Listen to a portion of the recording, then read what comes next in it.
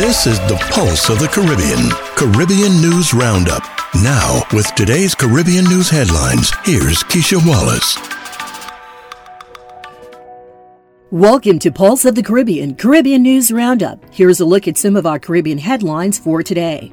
$120 million yacht linked to the oligarchs appear in Antigua. Bolivarian Alliance for the Peoples of Our America condemns U.S. exclusion policy ahead of 2022 America Summit. Assembly of Caribbean People wants CARICOM heads to boycott Summit of the Americas. Day of action against blockade on Cuba in several countries. National Rums of Jamaica looking to expand sugarcane cultivation. And the Americas has a shortfall of 600,000 health professionals. These and other stories on today's Pulse of the Caribbean, Caribbean News Roundup for Monday, May 30th. We start our report today in Antigua. The Business Insider reports that a $120 million super yacht linked to sanctioned Russian oligarch Andrei Goryev Sr. has appeared in Antigua more than 2 months after it turned its location tracking systems off, according to the report by The Observer. Freelance journalist and photographer Gemma Handy snapped a photo of Alpha Nero, the almost 270-foot vessel anchored at the Caribbean island in the week ending May 22nd. The vessel's last confirmed location was in St. Martin on March 3rd. The West imposed sweeping sanctions on Russia and many of its oligarchs after the country invaded Ukraine in late February in the hope of putting pressure on President Vladimir Putin to call off the war. The United Kingdom sanctioned Goryev on April 6. Goryev, whose wealth, according to Bloomberg, rounds $10.1 billion, is the co-founder of fertilizer giant Foss Agro.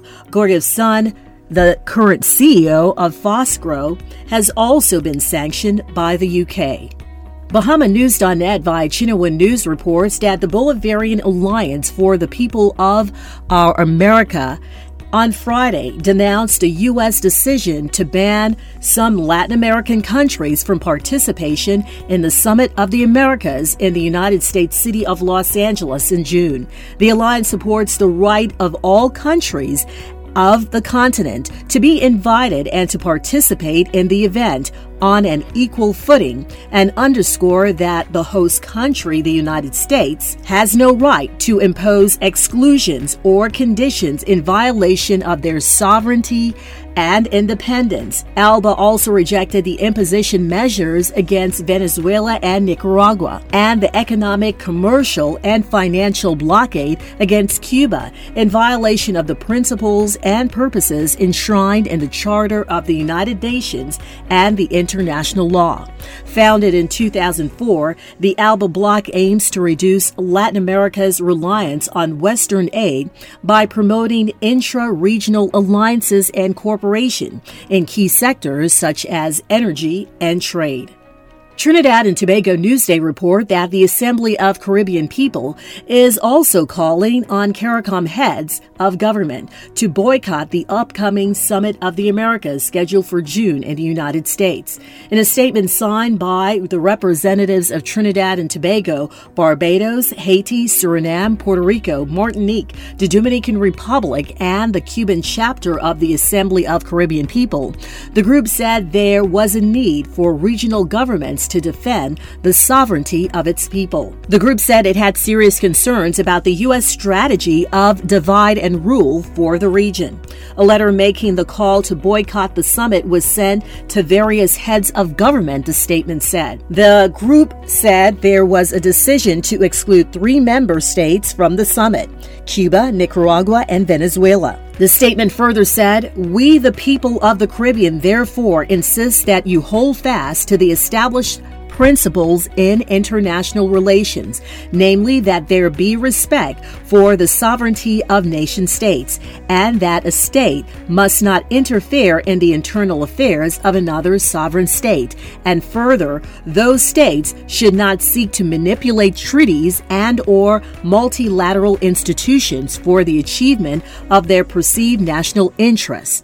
The group said that the decision by regional heads of government to attend the summit in Los Angeles, California from June 6 to 10 demonstrated the acceptance of the U.S. to pick and choose the countries it preferred to attend.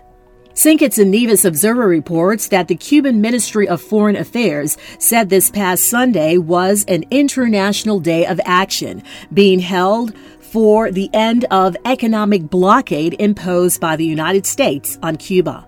According to the entity, in several cities across the United States, the population joined in a new caravan to establish a bridge of hope between both countries and demand President Joe Biden and the coercive measures against the nation.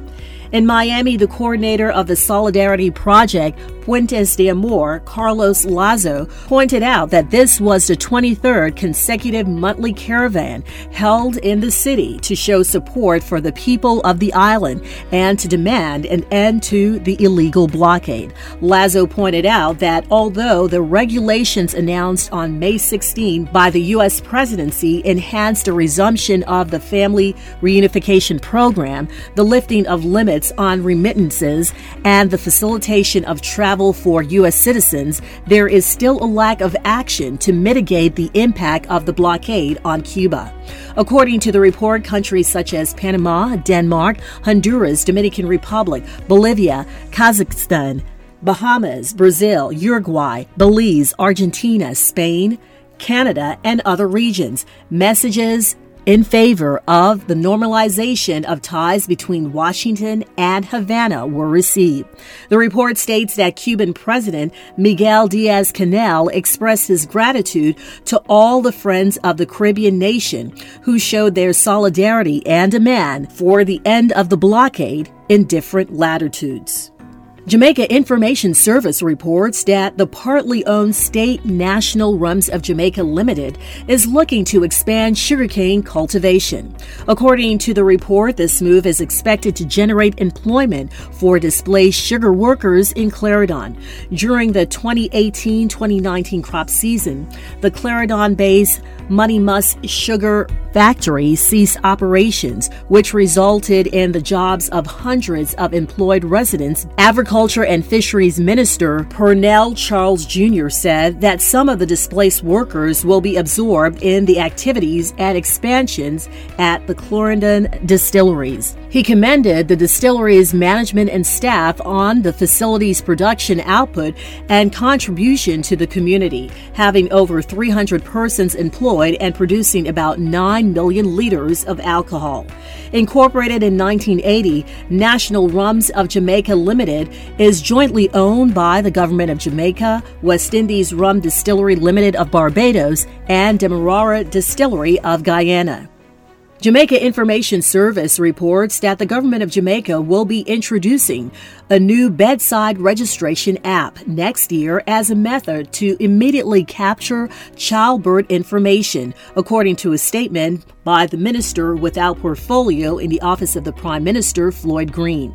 He noted that the app is being developed under the National Identification System Project in collaboration with the Registrar General Department of Jamaica. Upon launch of the app, our registration officers will be able to populate birth certificate information in real time, Mr. Green said. So where we are headed is that by next year, mothers will be able to leave the hospital or birth centers with verifiable electronic copies of their children's birth certificate, the minister said. St. Lucia Times reports that the director of the Pan American Health Organization, Caricia Etienne, said that the deficit in the health workforce in the Americas reaches 600,000 professionals, something that affects access to care, especially for those in rural and underserved areas of the region. During the deliberations of the 2022 to 2030 Action Plan, Working for Health, at the 75th World Health Assembly in Geneva, Switzerland on May 27, Etienne acknowledged the enormous sacrifice and contribution of health workers in the Americas. The Pan American Health Director noted that during the peak of the pandemic, task shifting and task sharing saved lives, and that patient care delivery was facilitated by digital transformation. In that regard, she commended that the Pan American Health Organization, through its virtual campus for public health, trained more than 900,000 health workers in the control and management of COVID-19, health services, continuity, and vaccine deployment during the pandemic. However, Etienne said we can no longer ignore long-standing deficiencies in the health system, which impact the capacity of the health workforce to provide quality, uninterrupted care. Among the deficiencies, Etienne cited the migration of health workers to urban centers or wealthier countries, exacerbating the gap, lack of planning between the education and labor sectors, and insufficient emphasis on interprofessional and ongoing education. Among the effects of the COVID-19, the World Health Organization study estimates that around 115,000 health workers died between January 2022 and May 2021 worldwide.